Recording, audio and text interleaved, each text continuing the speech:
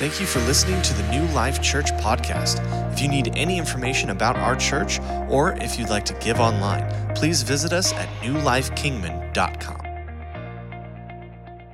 Happened to your hand? We were in another battle. I boarded a ship and got into a sword fight, and my hand was cut off, so I got fitted with a hook. I'm fine, really. Well, what about the eye patch? Oh, well, one day we were at sea and a flock of birds flew over, and I looked up and one of them pooped right in my eye. You're kidding, said the bartender. You couldn't lose an eye just from some bird poop. No, but it was my first day with a hook.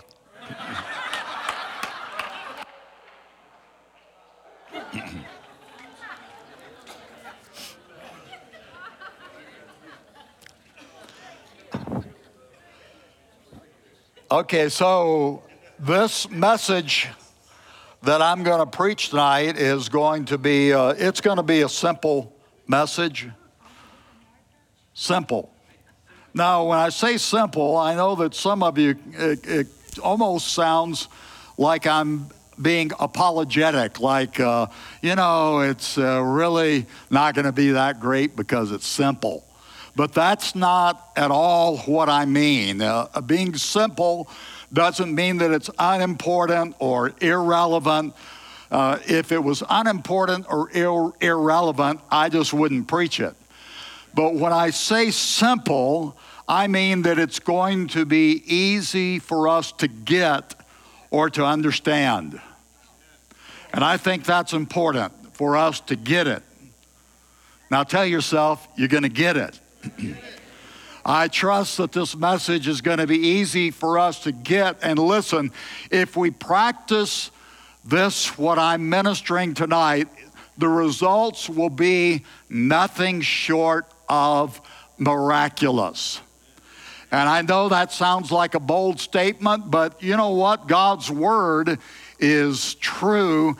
And when we put it into practice, the results are miraculous. Now, believing is one of the most important things about us, isn't it, as Christians? Hebrews chapter 11, verse 6 says, "But without faith it is impossible to please him. For he who comes to God must believe that he is, and that he is a rewarder of those who diligently seek him." Now, at first glance, this verse can almost sound like a threat. Without faith, it is impossible to please him. And you know what? I think that there are a lot of people that they read that verse and they almost check out right there, because they the first part of that verse and their minds go and that's my problem. I just can't believe good enough, and so now it's going to be impossible for me to please God. And so I want you to hear this tonight. The purpose of this verse, Hebrews 11, verse 6, is not to frustrate us, but to encourage us. Listen to me tonight, please. Every one of us have the God-given ability to believe. And this is what we must believe, that he is. God is tonight. I'm so glad that he is. I'm glad that he isn't. I'm glad he is. We find that out when we give our lives to. Before I got saved, I believed that in the concept of it, but after I got saved, I realized, God, you are. That's what he said, isn't it? When he appeared to Moses, he said, I am, because he is. And we got to believe, we have to believe, we must believe that he is, and is what? He is a rewarder of those who diligently seek him. God wants to encourage us in our believing, and that's what I pray is going to happen to us tonight and in us. And so this is my title. I believe, I speak. And the title comes from this portion of Scripture, verse of Scripture, 2 Corinthians 4, verse 13. It is written, I believed, and therefore I have spoken. With that same spirit of faith, we also believe, and therefore speak. I believe. Somebody said, and I don't know who said this, but it's a great quote, optimism is faith in the goodness of God. Now tonight, I want you to tell yourself, tell somebody, or just shout it, I believe. I believe. You know, this is so important to us to recognize, because when we believe, all things are possible. That's what Jesus said in Mark 9:23. Doesn't that encourage you? All things are possible. Believing opens up all kinds of possibilities, lots of possibilities. Now I want you to tell yourself or tell somebody there's lots of possibilities. That's pretty weak. I want you to tell yourself or tell somebody there are lots of possibilities. That was very strong. Believing tonight is a decision. In Romans chapter 4, verse 18, it's talking about Abraham, and it says, who contrary to hope, in hope believed. Abraham had been given a promise from God that he and Sarah were going to have a child, and it seemed beyond hope, because he had gotten older and older. He had gotten up to 100 years old, and she was 90 years old. And how many of you know that's kind of, in the natural, that's hopeless.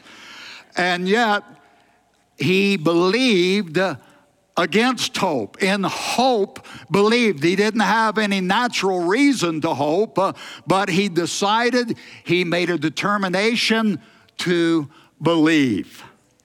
Believing is a decision every one of us can make. And I want you to say it again and shout it out, I believe. We need to tell ourselves this all the time. God, I believe in you. This is encouraging to us tonight because we can believe.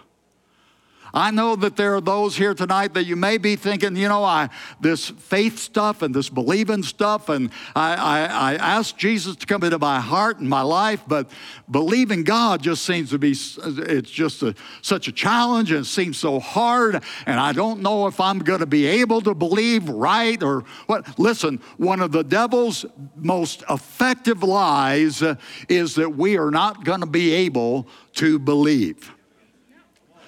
And he lies to people and tells, you know what, other people, they're good at this faith stuff, they're good at this believing stuff, but you're just not wired that way. And listen, every one of us have the God-given ability to believe. We choose to believe. And it takes practice. We have to practice believing. We may not be flawless in our believing. I can tell you something from personal experience. We won't be flawless in our believing, but we can get better at it. In John chapter 6, I like this, verse 28 and 29, people said to Jesus, what shall we do that we may work the works of God? And Jesus answered and said to them, this is the work of God, that you believe in him whom he sent. It's our job to believe. It's God's job to do the impossible. And for any of us here tonight, there are those of us who no doubt are facing something that seems impossible, or there doesn't seem any reason for us to hope that it could happen. And I really want to encourage us. We don't have to know how God is going to do it. Our job is just to believe. It's his job to do the miraculous and the impossible. Now, I want to take a moment. I want to pray with you. First prayer. And I say first prayer because usually when preachers up on the platform pray, after they finish praying, everybody goes home. But I'm still early, and so I don't want to give you false hope by me praying with you right now. But I don't want to go on without agreeing with you and having you pray this with us. So bow your head and close your eyes if you would, and just pray this with me, just out loud, and pray this. Father, I've got this thing or these things that I need your help in. I don't know what to do myself, but I believe you know what to do and how to do it. In Jesus' name, amen. Now say again, I believe. The resident psychologist of a major cancer clinic described the perspective that marked hope-filled cancer patients, and he said, they don't deny the diagnosis, but they do defy the verdict. In other words, it isn't that they deny that they're sick. They just refuse to believe that they're going to be sick for the rest of their lives. They believe something is going to happen. Better, believing God isn't denying reality. If we have a financial problem, it isn't denying the reality that the problem is there and just saying, well, I just refuse to believe the balance in my checkbook. I rebuke that negative balance, and I'm going to write checks anyway by faith. And that isn't faith, that's presumption, and you're going to get in trouble. So don't do that. If believing isn't denying the reality, but it's defying the verdict that it's always going to be that way. And so we say, by faith, things may be tight now, but I believe God is going to help me out. Don't you want to be and get better at believing? I want to encourage us in how to believe better. And one of the ways we can do that is simply remembering what God has already done for us. When we believe what God did for us, then it encourages us to believe that He'll do it again now. And we can remember that time that He healed us, or the time we got a financial breakthrough, or in some other way God came through in our lives that we were desperate for, and God has helped us, hasn't He? The Bible encourages us over and over to remember. In 2 Peter chapter 1, verse 13, it says, yes, I think it is right, as long as I am in this tent, and Peter's writing about his body, as long as I'm in this tent or this body, to stir you up by reminding you. See, we need to get stirred up, don't we? Don't you want to get stirred up? He says, how do we get stirred up? By remembering. Remembering what God has done for us will stir us up. Someone wrote this, and I think it was Beth Moore, but I couldn't remember exactly who said it, but it's great. God never forgets His promises to us. In turn, He intends for us, His children, never to forget His faithfulness to us.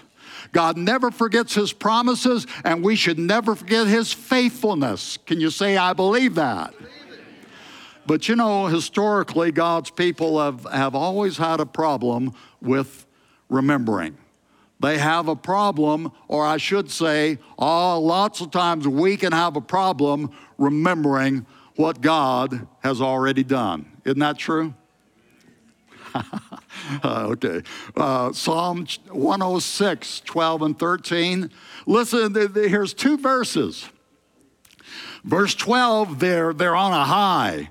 They say, then they believed His promises and sang His praise. Woo, man, they believed and woo, God has done it. Woo, man, God's moving. God did. But then in verse 13, but they soon forgot what he had done and did not wait for his counsel.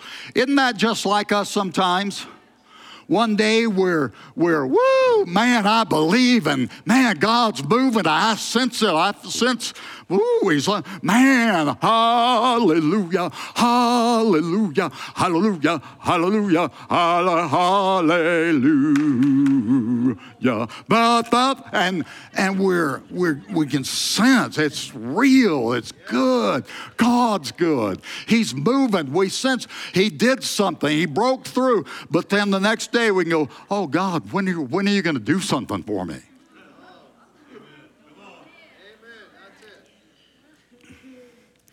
A powerful motivation for believing God in our now is intentionally remembering how he's worked in our past. Psalm 77, verse 11 and 12, I will remember the deeds of the Lord. Yes, I will remember your miracles of long ago. I will meditate on all your works and consider all your mighty deeds. We need to remember what he's done for us. Can you say that's right?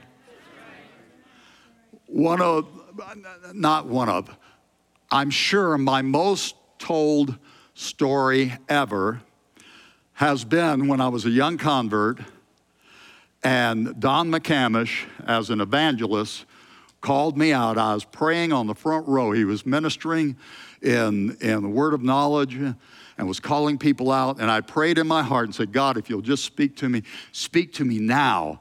And Don McCamish pointed his finger at me and he said, young man, he said, God has a word for you now. And I was thunderstruck that God heard that prayer right then, right now. My lips weren't moving. I wasn't praying it out loud, but God spoke to him. He gave me a word that was right on the money for my life right then.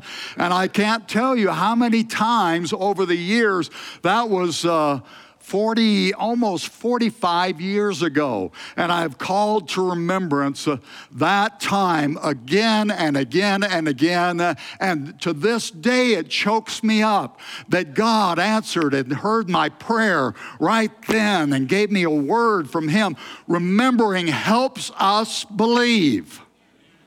Say it again tonight. I believe.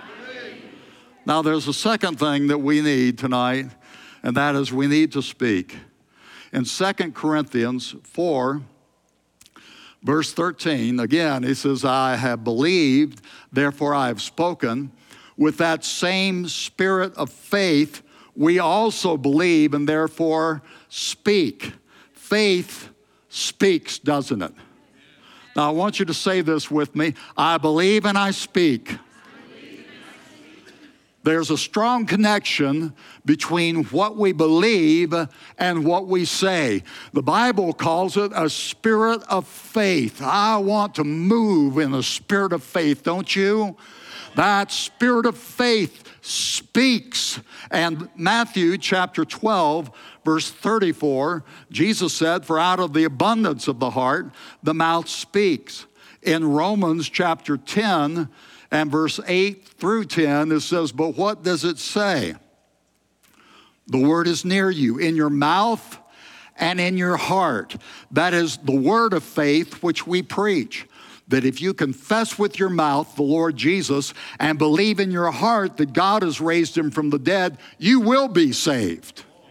For with the heart one believes unto righteousness, and with the mouth confession is made unto salvation.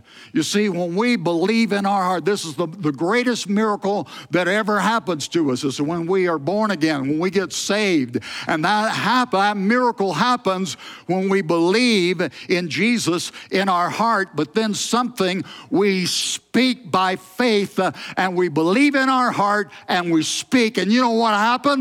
We get S-A-V-E-D, saved. And our life is changed and transformed. We're forgiven all of our sin in a moment of time. We will say what we believe. Our words are powerful, aren't they? Proverbs 18:21 says, death and life are in the power of the tongue. Now, this being true, we probably ought to be a little more careful about what we say. And we can just kind of blurt things out sometimes and say, well, you know, the flu season is here, and so it's just a matter of time, you know. I'm always a day late, and if something can go wrong, See, we say stuff like that, and sometimes we don't really think that we mean anything by them. It's not like we want the flu bug, is it? We're not always a day late and $1 short. Things don't always go wrong with us, but we say things like that sometimes just to be funny, but I think sometimes we say things like that because we're just really being negative. And we need to know that our words carry a spiritual force. Whether we want them to or not, our words will affect our lives. And the word, God's word, gives us a warning. In Proverbs 6 and verse 2, it says, you were snared by the words of your mouth. You were taken by the words of your mouth. But listen, God, as God's people tonight, we are meant for something greater than that. Our words are meant to be full of life, the spirit of faith that speaks. And Jesus said these words in John chapter 6, verse 63, the words I speak to you are spirit and they are life. As believers in Jesus, our words are meant to be like that, spirit and life. What that means is our words are meant to have a little bit of oomph to them. Some force, some power. They have spiritual power. Ephesians 6 and verse 17 says, and take the sword of the Spirit, which is the Word of God. And so we can ask and say, well, how do I take the Spirit, which is the Word of God? Does that mean that I just carry a big 5-pound Bible around everywhere I go? I'm taking the sword of the Spirit, which is the Word of God. And it isn't that, but we are given, it could be that, but it's not just carrying around the Bible. We see in Revelation chapter 1 and verse 6 a picture of Jesus in Revelation, and it says in his right hand he held 7 stars, and out of his mouth came a sharp double-edged sword, and his face was like the sun shining in all its brilliance. Listen, the sword that comes out of Jesus' mouth is his word, and when his word is spoken by you and I, it brings life. It's a spirit of faith that's spoken. That word, when we speak it, we believe in our heart, we speak it with our mouth. It has power to break bondages. It has power to heal sicknesses. It has the power to heal up a broken heart. It has the power to remove mountains of obstacles. Jesus told us to speak to mountains, didn't he? Mountains are obstacles or annoyances or problems in our lives, and we are told we can speak to those mountains. And here's the difficulty with us sometimes is instead of speaking to those mountains of obstacles, the spirit of faith speaking to those mountains of difficulty and obstacles or sickness or whatever it might be, instead of speaking to them, what we do is we just think about them. And we run it over and over and over in our minds. And instead of just thinking about it, we need to speak to them. And that may be a personal problem that we have. It could be a family or a financial problem. We all face mountains in our lives, don't we? But we're not just meant to think about them. We're meant to speak to them and tell them to go. Somebody say, go. In Mark 11:23, Jesus said, for assuredly I say to you, whoever says to this mountain, be removed and cast into the sea, and does not doubt in his heart, but believes that those things that he says will be done, he will have whatever he says. 3 times in this one verse, Jesus talks about the importance of what we say. He says once about believing, but 3 times he talks about us speaking, and we need to learn and practice speaking to those mountains. God's word, the word of God, the spirit of faith coming out of our mouth and speaking to those obstacles. This can be in the privacy of our car, in our home, or something like that, but somewhere, instead of just dwelling on the difficulties, the problems, the hassles, we need to begin to believe in our heart that word of God and then begin to speak with our mouth. And I want you to say it again. I believe and I speak. Jesus said, whoever says to this mountain, be removed. Whoever. That's us. We're included in that whoever. Tell somebody or tell yourself, I'm a whoever. So we hear about walking by faith. Listen, what we need to practice in our life more and more is to talk by faith. And you know what that does? It gives us a can-do attitude instead of never happen or can't do. In Philippians 4, verse 13, Paul writes, and he says, I can do all things through Christ who strengthens me. Isn't that good? God working in us, we can do all things. Whatever it is He has called us to do, whatever difficulty that we have to go through or over or around or by or whatever it is in our lives, we can do all things through Him who strengthens us. Now, tell yourself or tell somebody, you can do it. I believe I can do all things through Christ who strengthens me. Speaking to mountains. In closing tonight, I want to read one verse, Matthew 17 and verse 20. Jesus again says, I say to you, if you have faith as a mustard seed, you shall say to this mountain, be moved from here to there, and it will move, and nothing will be impossible for you. I want to encourage you tonight. There's lots of possibilities. Tell yourself there's lots of possibilities.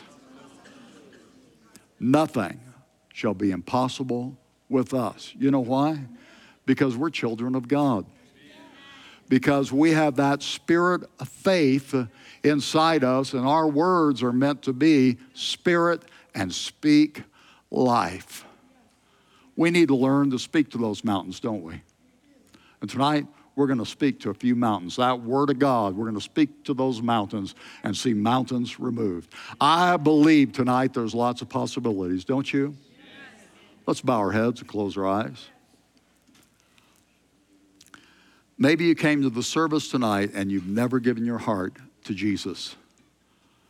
And tonight, the greatest miracle God could ever do in your life is coming into your heart and life, forgiving you, changing your life, and He does it in a moment of time. And all that we need to do is simply believe in our heart and say with our mouth, Jesus, I dare to believe that you're my Lord and Savior. Nobody looking around tonight. Maybe you're here and you came to the service and you've not given your life to Christ, or you've been away from Him for a long period of time, and tonight you're here. You say, I need His forgiveness. I yearn for His forgiveness. Nobody looking for a moment. You'd slip your hand up in acknowledgement to your need and say, by that hand lifted up, you want prayer. God bless you. God bless you. Amen. God bless you. I see your hands. Honest hearts. Praise God. Thank you, Jesus. Let's stand tonight. We're all going to pray together, and I want you to pray this out loud as I pray with you. Would you just bow your head and close your eyes and just pray this with me tonight? Jesus, thank you for dying on the cross for my sin. I believe you did it for me, and I thank you for it. I ask you, forgive me, come into my heart. I give my life to you.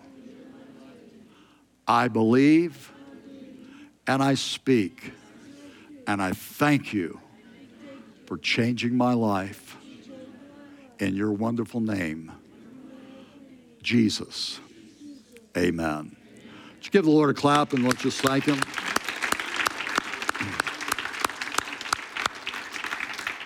Now, before we leave, I want to pray over you tonight. Would you just close your head? Close your head. Don't close your head. Keep your head on and open. Close your eyes and bow your head. Now, I want to just pray over you tonight. There are mountains here, and there are mountains of sickness. There are mountains of financial difficulty. I want to pray over us tonight and just agree together for those mountains to go. Say, mountain, go.